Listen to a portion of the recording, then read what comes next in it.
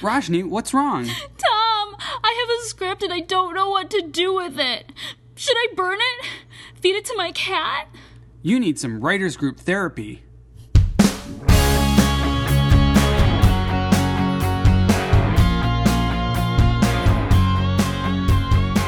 Hello and welcome to Writers Group Therapy. I'm Tom. And I'm Rajni. We're writers helping writers. Ready for your session? Because the doctors are in. So I'm an actor. You're predominantly a writer. I'm an actor slash writer slash whatever, because everyone in this town is a bazillion slashes. Producer slash everything. But we actually have talked before about needing to know what it's like as an actor. I mean, obviously I know what it's like as an actor because I do it all the time, but I had you audit that one class. As a writer going into an acting class, you found it very beneficial. Yeah. You had read some of my work, and you looked at it and you said, you really need to do this because you're not understanding what an actor is going through in the process of performing what you write, and that would help me, and it did. Once you stand in the walk a mile in someone else's shoes, obviously you have a different perspective, and you can feel that dialogue and how it's not working when you're actually trying to act it.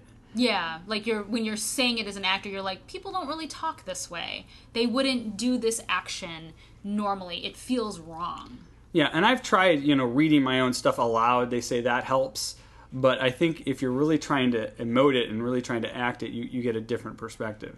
And you start to realize that too many words can be, a problem. So, yeah. And one of my things is I'm very focused on action in my scripts. I'm very good at structure and action, and not as strong on the character side. So when I got to the character part of it, I was just barfing all these words out on the page that these actors were saying, and it's not working as smoothly and as natural as it should. So like I was telling you before, Ryan Gosling, pretty good actor. He's pretty good. Yeah, won some awards. But he amazes me from the fact that he can say so little, like words wise, but say so much on screen. Mm-hmm. And when you look at that, the question is, well, how do you write that? How do you create a character like that? But when you think about it, so we're writing for film and TV. Obviously you can write a play as well, but film and TV is a visual medium. So you need actors who can convey emotion without ever having to say a thing. Look at Meryl Streep. She raises her eyebrow. You're like, oh, damn, hit the deck, right? As a really interesting thing, I took a sketch writing class a few years ago, and we analyzed an SNL script. And I can't remember which sketch it was, but we watched the scene, and the script was literally like the first direction was, 5 women sitting in a living room. And then everything else was dialogue. And interestingly enough, the writer never indicated at all. He never said, or she never said, okay, now Cecily is going to laugh maniacally here, or, this other character is going to do this. He didn't give them any emotional direction, any stage directions at all. It was all actor's choice. But when you watch it on screen, you're like, oh my gosh, these guys are great. They're hilarious, they're SNL, so of course they're top of the line. But it's interesting because as I write now more, that was horrible. Don't listen to my grammar, guys. But as I write more, one of the notes I got in my early scripts was to take out a lot of the stage direction because I was telling the actors too much of what they should be doing and how they should be feeling. And a lot of it should be actor's choice. Mm-hmm. No, I did the same thing. I've stopped using the parentheticals a lot less. It's all about if the situation and the dialogue you do give them don't explain automatically what's going on and how they should be feeling, then there's something wrong with the story itself a little bit.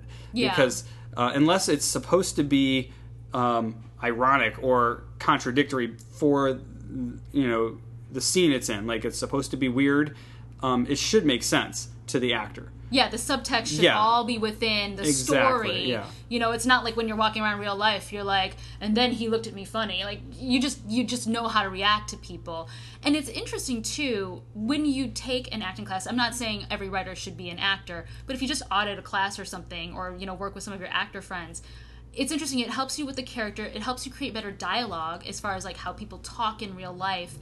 And also, it's from the other standpoint, from the production standpoint, when you strip out all of that, it makes it really interesting in the audition room. Because to see what every individual actor brings to it, when you're not telling them how to feel, it's really cool. You see a lot of really cool choices. A great example, we did Reclamation. It's a sci-fi piece.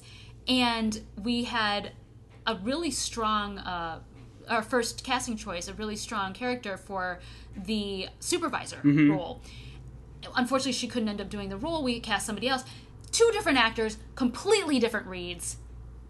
It was great, you know, and they brought just different things and energy to the character. But we didn't tell them how they were supposed to feel. They both knew they were in control and they weren't going to take the lead's, you know, crap and stuff like that. But they brought it differently. And they might not have if we had, as writers, said every step of the way, hey, you got to feel this way, you got to do this, you got to do that. So as a writer, you'd recommend actually doing that. Do an audition? Do a short film? It's an interesting process. I think as a writer, definitely go through an acting class, maybe an improv class, or audit like a scene study. Scene study is fascinating. It really helps you as an actor break down how to read a scene and how to infer what the writer is getting at in the scene. And so as a writer auditing a scene study class, it'd be interesting because you can see how much you can take out from your writing and how to make it stronger. Yeah, I actually did take an improv class, a couple of classes, and I did it specifically because comedy I find so daunting. You know, I think I'm funny in my scripts, but it's kind of a natural, just kind of my dry sense of humor. So I wanted to see, you know, like if I took an improv class, if it would help my like getting more, you know, into the overtly comedic, and it did. So I really learned a lot from that. The other thing I would actually think is pretty cool. My day job, I work for a tour company in Hollywood. I actually stand up in front of people all day long and like kind of talk about scenery around different sites around Hollywood and Los Angeles. And my dry sense of humor comes out, and I kind of do a little bit of like a little miniature stand up routine almost, where I'm kind of joking about various things.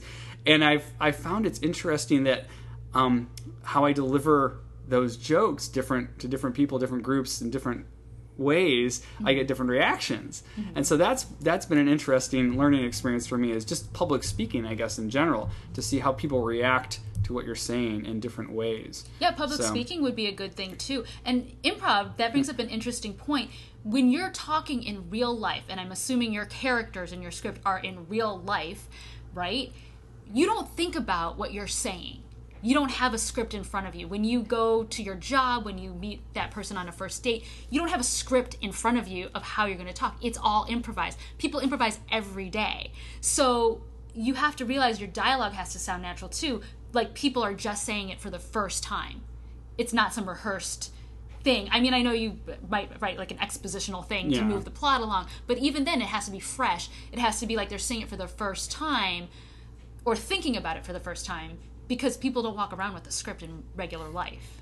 Yeah, I know your favorite line from Star Wars is about the sand. Oh, I think that is universally known as like one of the worst lines. I hate sand, it's coarse and it gets in everything. Oh my gosh, really? Yeah, so on that note, yeah, maybe the George Lucas should do some acting. I don't know who wrote that particular script, though. I don't know if it was George. Didn't he do all the prequels? I think he might have, yeah. Yeah. So, sorry, George.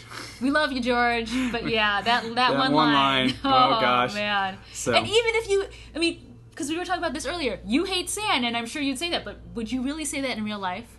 I kind of do sometimes, because we always talk about the beach and going to the beach with the guests at my tour company, and I'm like, I don't go to the beach very often because I hate sand. See, off the cuff in context, it makes sense. It makes sense. I don't know, that stupid sand line. Anyway, so Roshni, her best advice to me was great. I definitely suggest auditing like an acting class. It definitely gives you a different perspective. Public speaking, writers are wonderfully known for wanting to go out in public and talk to people. Yes, we're rather introverted. Yeah, we are. Bunch. But if you can find a place where you can do that, even just like our writers group, we share scripts every other week at our meetings, and we all take parts and read them, and so we get a little bit of experience reading that way too. Yeah, that's true. So for all of you out there, What classes have helped you as a writer, acting or otherwise? Let us know on Twitter at WG Therapy. You can also check us out online at writersgrouptherapy.com. Show notes will be up there, and if you like what you hear, subscribe and share it with your friends. See you next week.